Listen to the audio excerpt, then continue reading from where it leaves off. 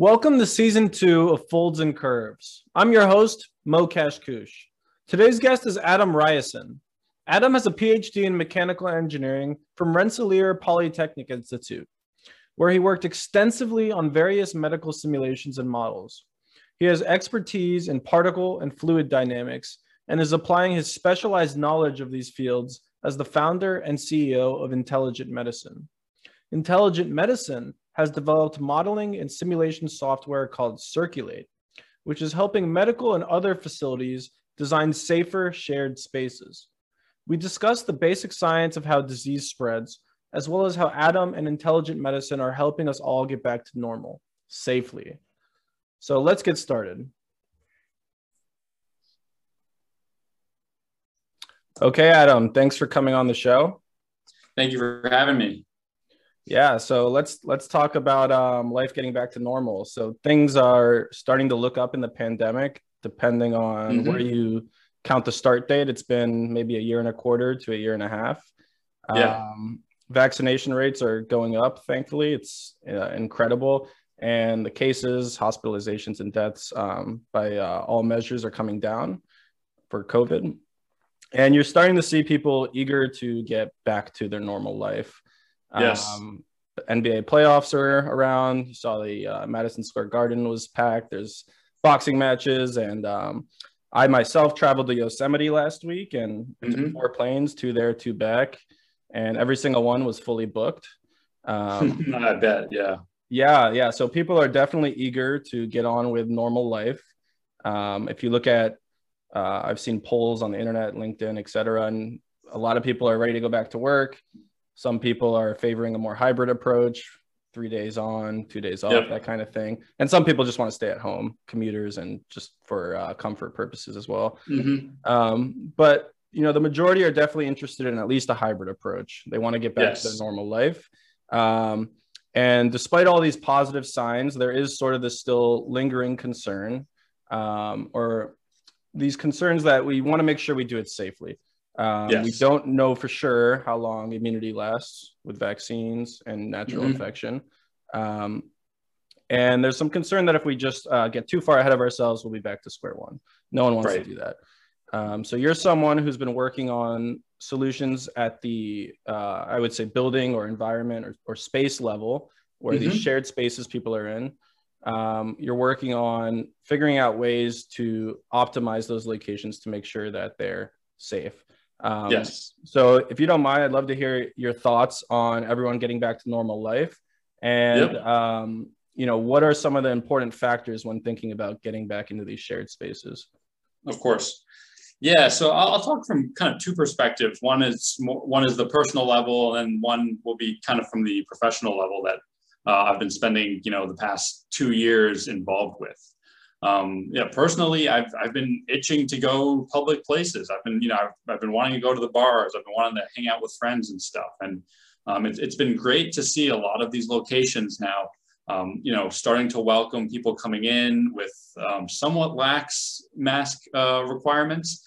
But again, that's still, everything is on a spectrum. So, you know, I'll go into the hardware store and the hardware store is large, and, you know, not many people are wearing masks. So if, you know, since I'm vaccinated, I feel comfortable not wearing a mask. But, you know, I'll go into the, you know, co-op area, or I'll go to a medical building, and, you know, right on the sign, right on the front of the store, they'll pretty much say, if you don't have a mask, don't come in. We don't care about your vaccinations.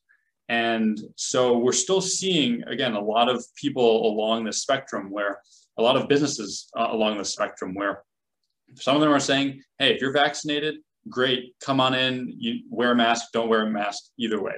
And then on the other side of that spectrum, we have places where masks are not only encouraged, but still required. So if you go into a medical building or you go to a hospital, you're going to have to wear a mask. And, you know, some people are, you know, really discouraged by that, but that's just the way it is, where those places are dealing with the most susceptible people, and they need to focus on keeping you safe, as well as keeping the people that are also in there safe.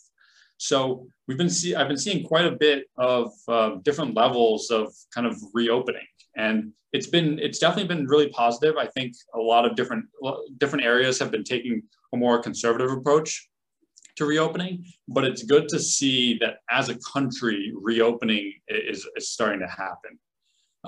For instance, in New York, in pretty much just early on in June, the HERO Act went into place, where even though reopening is starting to take place, all these businesses need to have a plan in place for how they're going to maintain disinfection, how they're going to reduce the chance of infection, and still treating the pandemic as something that could reoccur. So it's good to see that certain areas are being proactive about being defensive when it comes to something like this. And that kind of leads me to my next point, where how am I seeing this reopening as a business person who has been working in medical simulation and particle simulation for the duration of this pandemic. And we've still been seeing quite a bit of buildings and workplaces still being very concerned about, all right, if we're reopening, what are the best things that we can do, not only for our employees, but also for the customers that are coming in, or the people that come and visit us on a regular basis. And this is stemming from good company policy, but it's also stemming from pretty much New York State or federal type regulations, where they're saying it's your responsibility as a business owner to keep your customers and your employees safe. So even though the pandemic, again, has started pretty much coming to an end, and we're starting to see reopening, the need for planning and modeling a lot of these simulations for these particle spreads is still being heavily sought after, because we're still looking to see what it's going to be like when we hit that first flu season, and what happens when we hit that first, the first winter. What are we going to be expecting? And can we take precautions or measures in order to reduce a second outbreak from happening? So there's been quite a bit of movement taking place in terms of saying, all right, now that we're clean or disinfected, how do we maintain this cleanliness and keeping a clean space and a safe space for all those being involved? Yeah. So taking a step back, I actually wasn't aware of the HERO Act. I know you sort of described what it requires for businesses, but could you give an overview of what the act is and what if there's any other components to it? Yeah, so the HERO Act, pretty much just kind of a short snippet of it, is having a kind of volunteer group within a company help come up with a routine cleaning policy and a routine disinfection type protocol to follow in the months and years to come. And pretty much by doing so, they're able to keep track of how often things get cleaned, what type of PPE is available for customers and employees, and ensuring that it's a kind of a company ran thing. It's not just something that the executives at the highest level are in charge of, overseeing. They're getting, there's a certain number of people that have to be involved for every employee at the company. I think it's like, there's like, for a given group of like 4 people, I think it's like 1 person needs to be part of this group.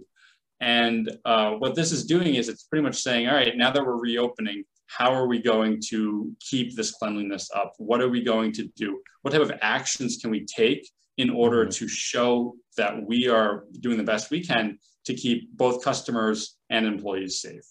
And so, for instance, one of the ways that they could do that is, by modeling what their current, capacity rates are, and, given those capacities, what are they doing to keep the place safe? Are they adding air purifiers? Are they opening windows, for a certain duration of time? Are they increasing the number of air exchanges? Things like that we simulate, we're able to pretty much tell the companies, hey, if you take these actions, you'll be able to improve the amount of air purification taking place in your space, and you can thereby, satisfy these requirements within that HERO Act. And, we look to see what ways people can either, optimize or improve the amount of cleanliness going into a space, or if they're going to redesign a space, what can be done with the HVAC, what can be done with the layout of walls and partial walls in order to improve circulation and movement in a space. Yeah. So, yeah, let's get into the science then. This is a great segue into what you're working on. So, you mentioned Mhm. medical simulations. I saw from your website that there's three main factors you're considering, and Mhm. probably tons of different parameters that fall into each one of those. Of course. Yep. Um, Particle dynamics, user behavior, and fluid dynamics.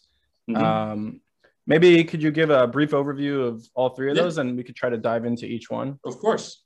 Yeah. So, prior to COVID happening, epidemiology has, always been a really big subject, in the throughout the world, and it's always been a big interest of mine to kind of understand how diseases transmit to one another, and how the particles that we transmit can cause another individual to get sick.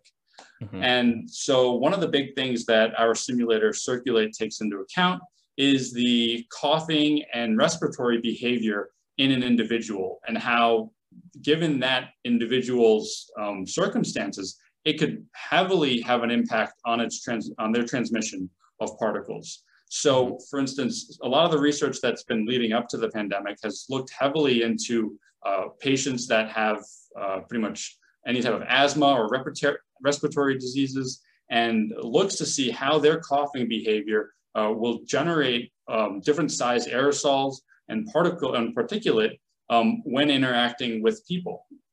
And what we started to see was a very general model as soon as COVID happened. When COVID happened, there was pretty much research that said, hey, you have to be 6 feet apart from one another. Mhm. And that was a blanket kind of rule that was way too conservative in many places and way too lax in other circumstances. So what we ended up looking to do within our simulator was take a look at all the research that went into sick patients, healthy patients, for men, women, elderly individuals, as well as children, to see, hey, where are these particle models coming from, and how do those contribute to the spread of diseases? Mhm. Because what we saw is that when that particle and coughing behavior gets tied into the other two aspects, the AI behaviors, as well as the fluid dynamics, then that 6 foot rule had, again, stretched quite a bit. In certain cases, you might need to be 8 feet apart. In certain cases, you could Mhm. be 2 feet apart from one another. The environment plays such a big role. And one of the first aspect that we started with looking into was seeing how does an individual produce respiratory particles, and what impact does that have? The next part that you could imagine where disease transmission would be a big issue would be in human behavior. Not only is it if I'm 6 feet apart from one another, from an individual, that I have to think about my coughing, but I also need to think about what I am doing and how that could play a role in the pretty much infection transmission. So what we ended up looking into is seeing how well do individuals social distance from one another, and how often are they to pretty much be lax on those rules. And given those in a given space, we can predict the probability of transmission from individuals from one to another. And we looked at many different cases. Most of the situations that we work on and look at are in the hospital setting. But what Mhm. we're looking at is seeing, all right, how close do people sit from one another? How do they interact with each other when they're walking by each other? And pretty much looking at the behavior behind that, we're able to then simulate that within this multimodal simulation in order to tie in the interaction. So that, again, you're taking that 6 foot rule and you're changing it based on what are the types of behaviors. Mhm. And some of the biggest behavioral differences that we saw were, for instance, between adults and children. If we're looking at a school and we're trying to map the probability of disease transmission from one individual to another, we're looking at children who play with each other. They touch items, they touch toys and furniture. And a lot of the touching that takes place really increases that probability of disease transmission. So what we're trying to do, again, is in terms of kind of feedback that we give to some of the hospitals or the medical places that we work with, is saying, hey, instead of us trying to group all the pediatric center with the general care area, we want to split them. We want to, you know, keep the children in one section, and we want to keep all the, you know, the elderly people over 55 years old in a different area of the waiting room. And by doing this, we can then, you know, contain some of those behaviors to their own area in a way that won't infect or, you know, or won't infect the more vulnerable populations. Mm-hmm. So and then the last one is the fluid dynamics. And this, in my opinion, has always played the biggest role in what disease transmission looks like. Because a lot of times this 6-foot rule doesn't take into consideration the HVAC in a given space. It doesn't take into consideration how open an area is. A lot of the coughing studies, for instance, that I refer to in the simulator that we talked about in the first part, are all done in extremely contained environments. They're done in a research lab where they're coughing and they're modeling it with, you know, extremely ambient type air quality and movement.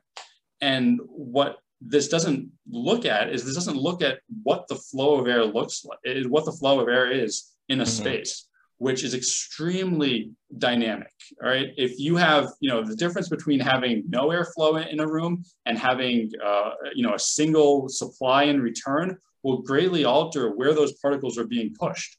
For instance, let's say you have a 10-foot long, if you have a 10-foot long meeting room, right? And you have an individual that's standing directly under a supply and they cough. And then there's somebody, you know, all the way at the other end of the meeting room who's sitting right underneath the return. There is a, you know, again, those particles are going to be carried across the room over all the way to that other individual. And things like that really alter how the disease transmission could be taking place. So, you know, we look at many different spaces in terms of saying, all right, if we're looking at an auditorium or if we're looking outdoors, compared to, you know, looking at tight waiting rooms where we have, you know, about 15 people coming in per hour.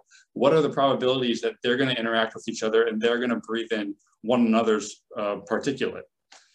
And by doing this, we're able to kind of, you know, focus on a location's pretty much on a focus on a location's environment, as well as the users in that environment. So if we're looking at, for instance, let's say we're looking at a pediatric waiting area, you know, we're looking at not only the individuals that are going into that space, we're taking into consideration the individuals and how they cough, but we're looking at the individuals and how they behave with one another. And then on top of that, we look at whether or not that space is, you know, has updated HVAC. Do they have particle filters? Is there HVAC, you know, do they have additional air purifiers in the space? Something that people, you know, might not know is that, you know, the introduction of an air purifier, while it does clean the air that it pulls in, it also greatly alters the fluid dynamics in a space. And so while you might be filtering some air, you're also moving a lot more air around. And so what we end up doing is saying, hey, yes, it's great to have air purifiers, but you want to know where to place those air purifiers so you're not pushing contaminated particles into other people. You're taking those contaminated air particles, you're pretty much removing them from the system, and then you're filtering them out. So by pretty much taking those 3 different things, we're able to create this dynamic simulation that's not just trying to, all right, we're not trying to just simulate coughing by itself. We're not trying to just simulate behavior and contact tracing by itself. And we're not just trying to analyze the fluid dynamics using CFD. We're taking all those and we're making it pretty much a real-time dynamic simulation. Yeah, that makes a lot of sense. And I, you know, with my limited to no experience in this space, but I did some research leading up to this, and I saw this video of airplanes and how they have these inflows coming. I don't know if they're still designed like this. This video is maybe 5-6 years old, but I assume some planes still have this. Where you'd have HVACs coming in through the top, or inflows coming in through the top, and you'd have outflows coming out by people's legs. Yeah. Which I suppose caused this problem where if someone were to cough, it would create a whirlwind somewhere in the middle, and that air would basically be in high concentration for some people and basically virtually none for other people. Yes. And I don't know, I just found that interesting. So oftentimes that whirlwind effect that takes place is usually overlooked. They think, oh, if there's a supply over here and a return over there, then everything's pushed out to the return. Well, not everything's pushed out to the return. The return and the supply work together to create a velocity field that, again, moves the particles around. Mm-hmm. Yes, some particles will get removed out, but many particles will just be moving around in the room. So it's always, it's good to know that is taking place so that you can pretty much plan for it and design around it. So that, yes, knowing that those vortexes will be there, we can still plan for, most of the particles to exit the space or to be removed. Gotcha. Question about droplets. So from different disease or, bacteria or viruses, are all droplets more or less the same? And I mean in one individual. So obviously different individuals may be different. A cough is different than an exhale. But, same person coughs twice, first time they have COVID and another time they just have the flu. Does the droplet behavior change at all from the actual pathogen? Or is it more or less dead weight? So for the most part, the droplet, what the droplet is pretty much specifying is a given size. And so when we're looking at something like SARS-2, or if we're looking at COVID, the droplets that we're handling and pretty much modeling will be different sizes. And then just by that quality on its own, they're going to have different times for, different lifespans for being suspended in the air. They're going to have pretty much different stiction factors and different abilities to be picked up by specific airflows. So it will vary quite differently between different types of pathogens. So pretty much, for instance, if you're modeling multiple COVID variants, the droplets can more or less be modeled similarly. But if we're looking at the common flu and we're comparing that to COVID, we can't necessarily say that they're going to be the same. Okay. Another thing is we can't really say that they're going to be the same in an individual. It varies greatly in an individual depending on their respiratory makeup, for instance. If the person's asthmatic versus or if the person let's say the individual is sick. If the person's producing a lot of mucus, for instance, the particles that they're breathing out will be, again, more concentrated with that mucus, and then it will definitely alter what is taking place when being simulated and when in an environment. Gotcha. And then what's the relationship between droplet size and time suspended in the air? Not counting for things like HVAC, just maybe in an ambient room.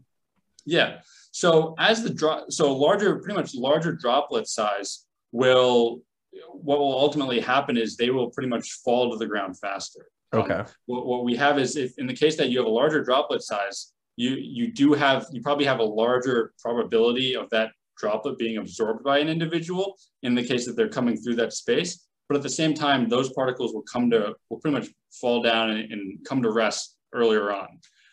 The problem with some of this modeling is that as particles, as an individual coughs and as pretty much as the droplets are formed, those particles will start to dissipate and they'll spread out over time.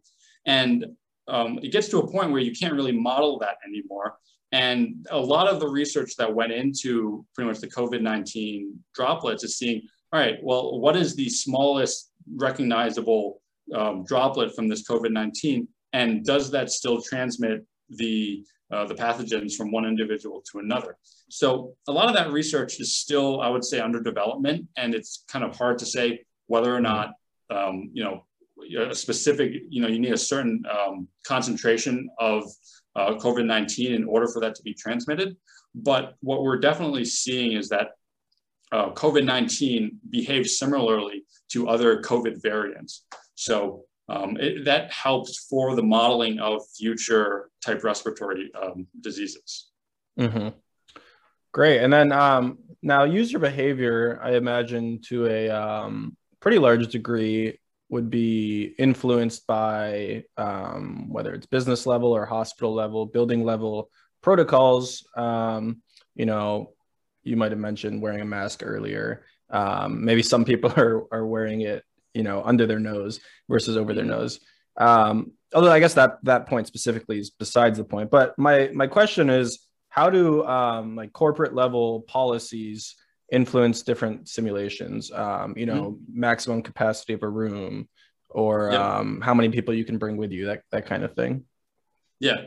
Yeah. So I would say though both the things that you mentioned, how many people in a room and the mask aspect are Mm-hmm. both two things that have great influences on the amount of transmission that takes place for any type of disease or particulate.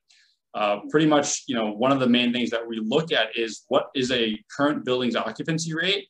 Mm-hmm. We take the data that they have for like a given year or a given week, and we model that to say, all right, if we're spawning, if we have, 5 people coming in per hour versus having 30 people coming in per hour, what's the probability that they transmit to one another, and how long are those particles suspended in that airflow, and how long does it take after those people leave for that entire room to be cleaned?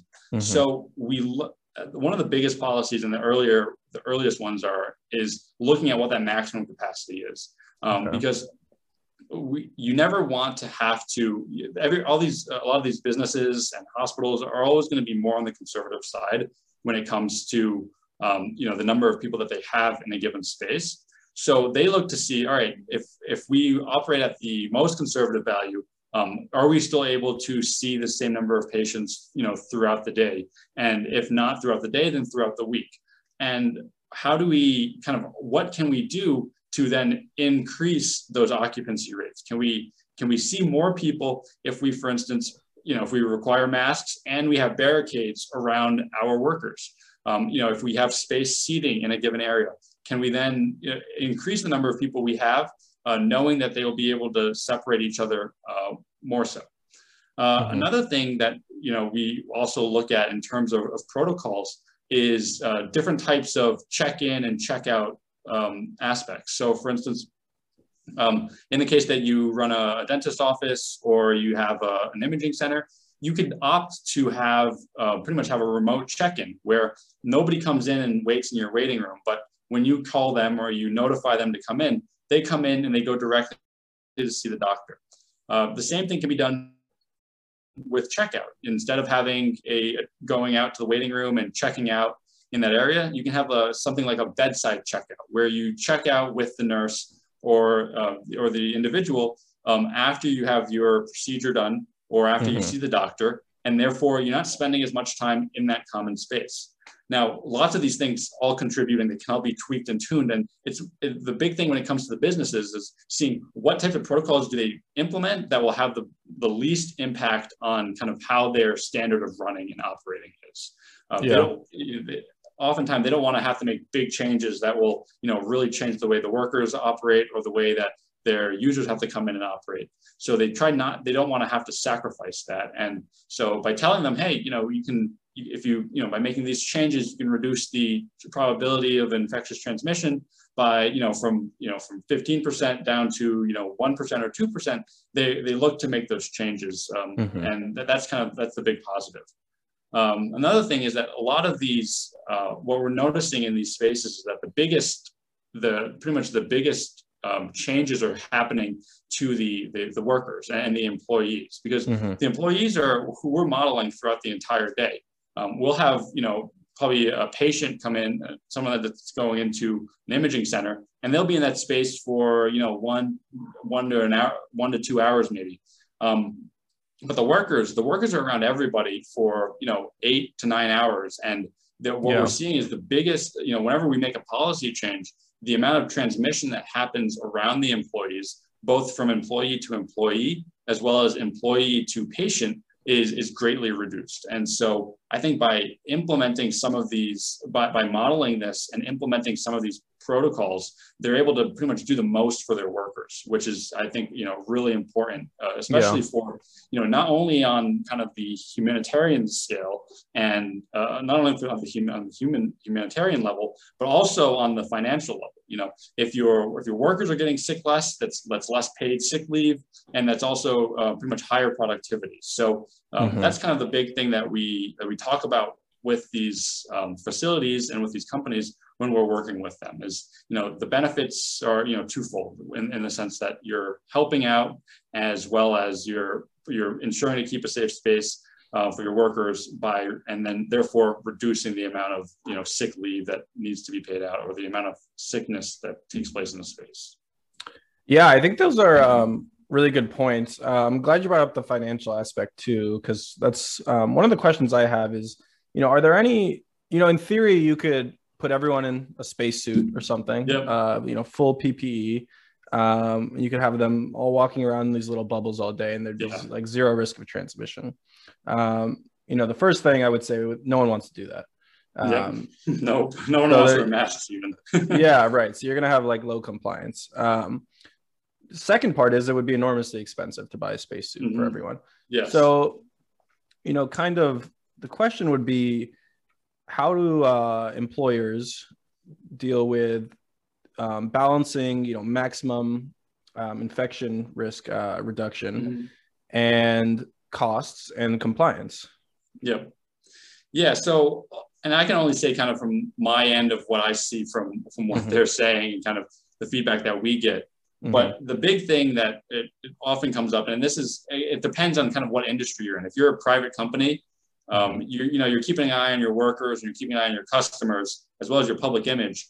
But if we're looking at a space that's a government space, for instance, you're dealing with a lot of other, again, federal constraints, as well as state-based constraints, as well as union constraints. So, for instance, if your workers are union workers, you definitely have a certain requirement that you have to fulfill in terms of keeping your workers safe.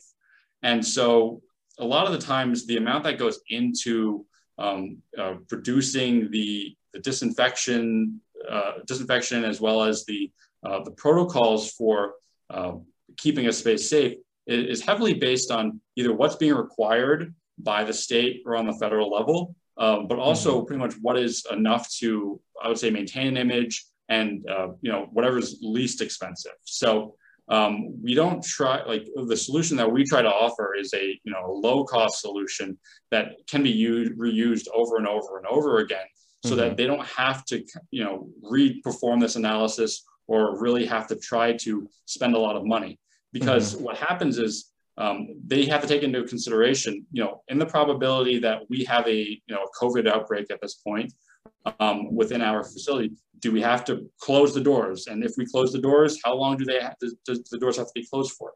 And because we'll see news stories kind of across the country right now where if a COVID outbreak happens in an area, they have to close up for a week. They have to close up for 2 weeks. And this would definitely lead to larger costs down the road. Yeah. So a big thing that I would say the companies that we speak to are, how does this improve their bottom line when it comes to keeping that space clean and safe? And another thing is that public image, where nowadays we're all, I think as humans on this earth now, we're all more susceptible to thinking about that before going into a space. If I look into a space, if I look into a store or whatever, and I see it, I'm thinking, does it look clean? Am I going to be clean going in there? And what do they put my best interest first? So a lot of, and you see that a lot now with companies and stuff. You'll go to a fast food restaurant and they'll put stickers of whatever soap they're using or whatever cleaning product they're using, because they're trying to inform their customers, hey, we're keeping this space clean for you, and they're going to do everything they can pretty much, within their budget to keep places clean. Yeah. Do you see that trend of really putting that sort of infection risk at the forefront? Do you see that trend continuing in the long term, or do you think sort of, let's say we beat COVID in the next year or two, completely gone, or maybe everyone just gets vaccinated once a year, something like that? Do you think people will still have that psychology of having disease spread at the forefront in the long term? I think it's a mixed bag, honestly, because you can even see, let's start at the one end of the spectrum. All right. Even during the pandemic, people didn't believe in it. People didn't care about it. they didn't even, they didn't believe that it was happening. So things like this, I think, will still exist. And if anything, they'll start to expand probably over time as, as we get out of the pandemic. Yeah. On the other hand, I think that as a society, we will start to think more clean in terms of what we're doing, and more sanitary in terms of our interactions. Yeah. Because it was the behavior that we had prior to this that really led us to this. So I do think that there will be, opening up again, and we won't be having to deal with, hopefully we won't have to see it or witness it on a very personal level. But I think that businesses and governments, both locally and federally, will probably take a stronger stance on the cleaning and disinfecting that takes place on a regular basis, which I think is really important. I hope that we see, proper sanitation and cleaning on subways and buses. Oftentimes before the pandemic, things like buses, everybody can agree that they want clean buses. But it took us until a pandemic to the point where we had to say, all right, now everybody's going to clean their buses, they're going to clean their subways, and this is going to be a higher priority. And I hope that maintains. I'm positive, I'm optimistic about that. But I think at least for the next year or two, we could certainly see that there is going to be a higher priority on disinfection and cleaning, and then maintaining kind of a clean environment for people to interact in and to work in.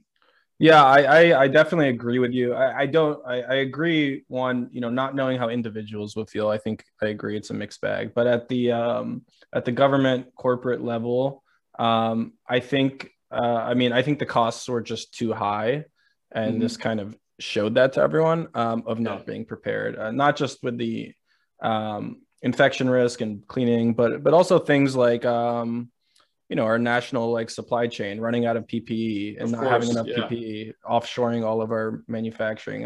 A lot of that pandemic preparedness, I think, will be elevated in the coming years, for sure.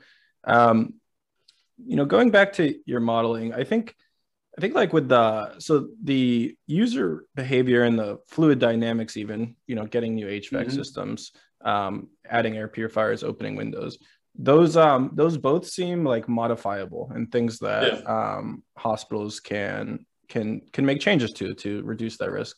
I'm curious about the particle dynamics. Is there any modifiable things that individuals or companies can do to actually modify the actual particle dynamics, or is that sort of just intrinsic to all of the things you discussed previously? So the particle dynamics, I would say the biggest things that we really see within our models, at least, is the biggest differentiator is wearing the masks, right? So in the case that individuals wear masks, the particle dynamics that come from those masks are much different than if an individual coughs or is breathing with no mask. And that's not to say, hey guys, we have to wear masks forever because we need to be safe from this. It's showing how that physical aspect to it can have a really great impact on the transmission of any type of sickness. So kind of the middle ground for that is, hey, when you're coughing and you're sneezing, make sure you cough or sneeze into your arm. Don't cough or sneeze into your hand, and don't just sneeze out into the open air. Do something that's, have a behavior that is going to kind of reduce the particle dynamics from you to that outside world. If you cough or sneeze into your elbow, you can, walk into the bathroom and you can clean off your arm, and, with minimal harm done. You just cough or sneeze out in the open, you're releasing that to the environment. And, another big thing is coughing or sneezing into your hand. Yeah, you didn't release the particles out in the open, but now anything that you come in contact with, we have to trace, and we have to ensure that, those things are clean. So as for the types of other particle dynamics that you could really alter, it's definitely hard to say. I would say probably the amount of moisture you have definitely alters it as well, and the humidity in a room. So if the room is very, very humid, you're going to have extremely, a lot of droplets, a lot of water building up in that space, and that will greatly affect the particle dynamics. So it's a big thing that we look into is the temperature and the humidity in a room, in terms of how well those particles are able to move around, or how quickly pretty much the droplets build up and then fall to the ground. Mm-hmm. So those are some things, but most spaces, for instance, are, kept at what we consider a desirable level of humidity. Yeah. We're not going to go out and tell everybody to, crank their humidity up so that we can, prevent particles from transmitting as easily. Gotcha. Yeah. So what is the, like mechanistically, what does a mask actually do? I mean, obviously looking at it, you can tell it's going to reduce the transmission, but is it making it so that the particles aren't getting as far? Is it making them smaller? Both maybe? Yeah, it's a combination of those. Pretty much what that does is the mask, as you cough into it, it greatly reduces the velocity of all those particles in there. In fact, it stops a lot of particles from really escaping. And what we end up seeing, though, is that even if you have a mask on, nowadays we have kind of more of these, if you're not using an N95 mask that's properly fitted all the way, you're going to release some particles out into the environment. All right. And these particles are going to be much smaller than the ones that came out of your mouth to begin with. They get broken up, the velocity is greatly reduced, and they're kind of pushed off in different directions. So, if you have a mask on and the mask has a little opening right here, the particles will probably get pushed up more so. Mm-hmm. What we also see is that the particles that come out of the mask are greatly reduced. So, while the mask isn't a perfect solution, it's enough to, reduce the types of transmission that we're seeing. And it's just kind of like a small piece to the larger puzzle of saying, all right, how do we reduce this? What are all the little steps we can take? Mm-hmm. Gotcha. Yeah, I mean, that makes total sense. So what about user behavior? So this is kind of something I was thinking about. On one level, I want to say the behavior of people is like extremely hard to predict. Someone could just get up for no reason and go talk to their friend. There's no way you could predict that. On the other level, people do have very people can be habitual, and they someone drinks a cup of coffee at 9 a.m. they go to the kitchen, and an hour and a half later they get up to go to the bathroom. Everyone goes to the kitchen area or the cafeteria at lunchtime. Mm-hmm. There's like certain elements of a day that are actually pretty predictable.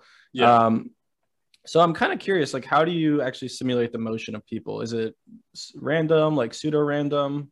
How do you think about that? I would say it's pseudo-random. I can tell you it's pseudo-random because we're generating these behaviors. Mm-hmm. But all the spaces that we work in are fairly contained environments, in that it's not just general public. It's usually the people that are going there fit into a specific group of individuals who we can generally say what they're most likely going to be doing in these times. Gotcha.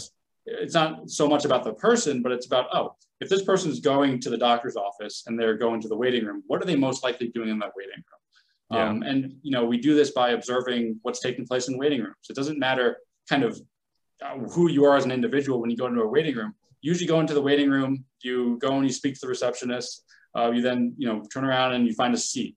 Now, the different types of behaviors that are being modeled at that point forward is, how likely are you to adhere to social distancing as an individual, and how likely are you to be wearing a mask?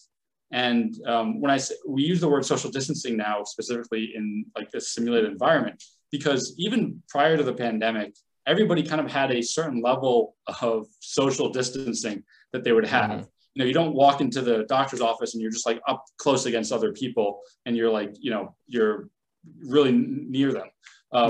But people don't generally like sit down right next to someone if there's an additional seat. If there are seats kind of scattered throughout, then they're more likely going to be sitting in areas that space them out a little bit more.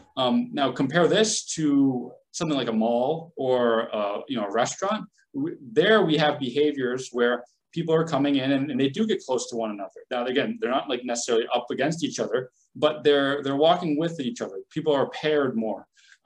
People are going and sitting at booths with each other. So we model this behavior as, again, a restaurant goer in a way that says, all right, if you're going into this space, who are you going to be interacting with? If you're coming with somebody, are you going to be close with them? Are you going to be interacting with them? Are you talking to them? These are the types of behaviors that we look at to say, what's the probability that any type of transmission could take place there? And then, but then I've been increasing kind of the tightness of social distancing. Now we haven't looked at this, but for instance, if you're looking at a club now, social distancing, the weighting on that is extremely low. You know, you're up against people you might not want to be up against. It's very tight. You're dancing with people. And when you're dancing, you're breathing more. You're creating more respiratory particles. This type of behavior, this dancer behavior, is more social. They're talking to people around them and stuff. They're not just talking to their friends. These types of things are where we kind of apply these general behaviors to what their goals and tasks are in a given space. And we predict it based on that. So, but like I said, most of the spaces we look at are fairly structured places in terms of like doctor's offices, medical buildings, schools, things like that. Gotcha. All right. So I kind of have like one more COVID type question, and then I want to go beyond that to wrap up and kind of think about like what are some of the more longer term objectives of intelligent medicine. But when it comes to COVID, I'm kind of curious to what degree you're factoring in, local vaccination rates, local hospitalizations, how prevalent is the disease in a certain community, and how many people are immune to it. On one hand, it sounds very obvious to account for all of that. On the other hand, I wonder, how much does that actually change what someone's practice looks like? So I'm just kind of curious if you could comment on that. Yeah, so we actually we take the two things that you mentioned that we take into account directly are pretty much whether or not, like the number of people that are masked and the number of people that are vaccinated. So a lot of that data can come directly from these medical facilities or these medical buildings where they're saying, in this given day, we had this many people come in who, were vaccinated, and we had this number of people who, carried that infection. So what we're able to do from that is, again, this isn't patient-specific data, but they give us this general number so that we then take that into account into the modeling. So, for instance, if there's a 55% vaccination rate at that clinic or at that location, then that type of information can be used in order to simulate whether or not transmissions would be taking place. Another thing that I'd say what we work with more so is geographical data for a given area. So if we're looking at, upstate New York, and we're trying to compare whether or not somebody would transmit a disease to another individual or transmit COVID to another individual, we would look at the COVID transmission rates in that area, and we would pretty much use that within our model. That would also pretty much be able to tell us kind of, what is the probability that individuals are wearing masks and whether or not that place has a very strict mask policy or not. Yeah, right. I mean, that's great. So then beyond COVID in particular, I mean, disease is obviously prevalent, specifically within hospitals. Infection control has long been an important department, and it will continue to be one, perhaps even more so now.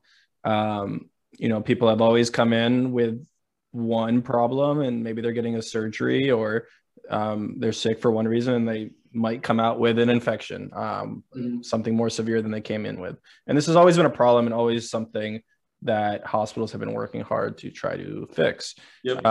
So I'm curious, beyond COVID, what you are thinking about the future in terms of infection control in hospitals, but also piggybacking off of my earlier question, not just hospitals, but I think we both kind of agree that broader economy will be more focused on infection control, or at least, creating, when they're building new buildings or modifying existing ones, to minimize this kind of risk.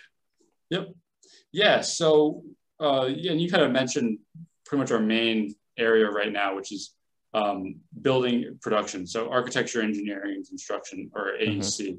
That's the biggest area that we work in right now, when we pretty much give feedback in terms of how the HVAC is laid out for a given space or how a given building is designed. We're able to pretty much take that into account with all the other optimizations that have been done for years. Because while the pandemic really put cleanliness at the highest level of concern, it's definitely going to come down, right? Mm-hmm. So it's going to come down, and it's most likely going to be then compared to energy consumption and costs. So in the field of AEC, we're not going to see, you know, cleanliness and air circulation thrown out the window. It's going to be kind of brought in to a more reasonable level where it can be compared against patient comfort, comfort in an area, so that, you know, depending on the temperature and the airflow in a space, it's taken into consideration there now. It'll also be taken into consideration for the cost of energy. Pretty much, you know, in the case that we provide a solution that will completely clear out all the particles and keep it very safe and clean, but the cost is exuberant, then it's not going to fly. So we're looking to fit kind of our modeling and our simulation into the architectural design phase and the mechanical design phase, so that it's something that's thought about alongside all the other aspects. On top of that, we're looking more so into seeing how this simulator can not only look at particle transmission, but how it can also take into effect all of those other aspects that, you know, that need to be thought about in a space. How can we improve space design in order to accommodate our users? So the AI aspect and the user behavior has been a big part that not only impacts transmission, but it will also, you know, impact, you know, the happiness of users, as well as the congestion that takes place in a hospital setting, or the amount of the upkeep that needs to take place when looking at the way that a place operates. So, one sec, my cat was trying to knock my webcam off. Did not want. No worries. Cats are welcome on the show as well. Yeah, she's been running around. But anyways, so we're looking in a lot of these different areas that pretty much will start to take this into account on the regular basis, but just not necessarily to the level that it's been taken into account for this past year.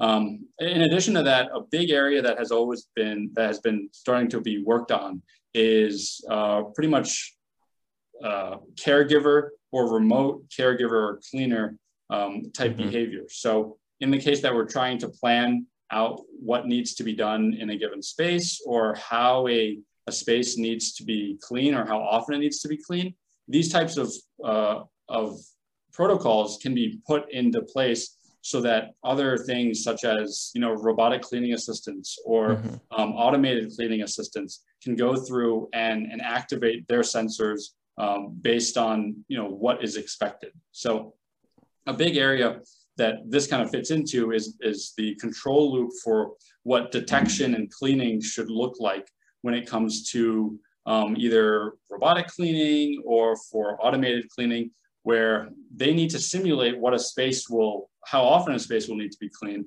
Then they need to go out and they need to be able to actually clean that space. So a lot of the back end that we work on and that we develop can fit pretty well into those areas where they're trying to plan, again, an entire building in terms of its use, and how well do we need to go and clean that area, and what other areas can we focus on and clean? Yeah. I mean, that's great, and I think you're like definitely on in the right direction. I kind of like to mentally compare this to kind of like renewable energy trend. Like I think this will just become more and more important in the same way that renewable energy has not just been like a 1 year off. It's been a continuing trend. So I kind of want to wrap up with this is just a quote. I don't even know if I'm getting it right. I didn't write it down, but there's a quote about something. All models are wrong, but some are useful, I think is the gist of it. How do you think that quote kind of applies to what you're doing? And do you think it's accurate? Do you think the minutia of the models are important in the details, or more so they're useful for getting to the end goal of safer environments? Yeah, I 100% agree with that quote, because there's always a trade-off in modeling, and that's pretty much the details in the model versus the time that model takes. Mm-hmm. And what happens is if you have an extremely detailed model, that model will take longer to generate, and it might not be useful once it's generated. If we model every single particle in the room and we know where all the particles are, the room has changed in that time. And, we already lost that information, and that information is no longer useful. So what our goal is in terms of real-time modeling and simulation is being able to provide feedback that is important enough and accurate enough in a reasonable time frame so that action can be taken. Mm-hmm. And by doing so, we're trying to get, 95% of the results, 90% of the results. That gives the information that says, hey, here's a conservative estimate. These are the things that need to be improved upon. And this is what you can do to improve that. Yeah. And by doing that, by focusing on getting the answer right enough and being conservative enough, they're going to be, again, overcompensating for what they might have needed to do exactly, but still better than what they're currently doing. So, right. In the exam, like kind of a big example that we look at is trying to see kind of what do we need to clean. We're not looking at each individual particle and which particles need to be cleaned. We're looking at what the general volume for those particles are. Where do those particles generally land? So we can go in and we can clean those areas and we can clean those surfaces. And by providing this approximation, we can give very fast feedback and again, fast enough so that feedback is actually useful. Yeah. And I think, that's how that modeling needs to be taken into and considered. It's not, these simulations aren't surgical precision, but at the end of the day, we're not doing surgery with them. So we're looking to say, hey, if we need to clean an area or we need to know what area is most likely to have infectious spread, what area should we go in and clean? And again, we'll give you a conservative approximation, but it's what you can act on. Yeah, I mean that's great. I mean, I think that's just a great place to end because it's just so I think it so clearly kind of describes what you're looking to do. And yes. I mean, it almost follows like a kind of Pareto rule where there's probably like some really high value things you can do of course, to take care of a workspace. And then there's probably things that are just not worth the time and effort. And we've seen that throughout the pandemic. There's been a lot of sort of recommendations that have ended up being worthless and as more information comes in. But, with that said, definitely want to wish you the best of luck. I think you're doing great work. And I think you're going to see just more and more business over the years. You're just, definitely hitting the right mark here. Yeah. Thank you very much. And thank you very much for, for having me on the show. It was a great experience. I loved chatting and stuff. So, good luck with, pursuing this podcast. And, I look forward to watching more of them to come. Oh yeah, definitely. They're on the way. Hey everyone. Thanks for listening. I hope you all enjoyed the show and learned something from Adam. Please check out the show notes to learn more about Adam and intelligent medicine. Have a good one.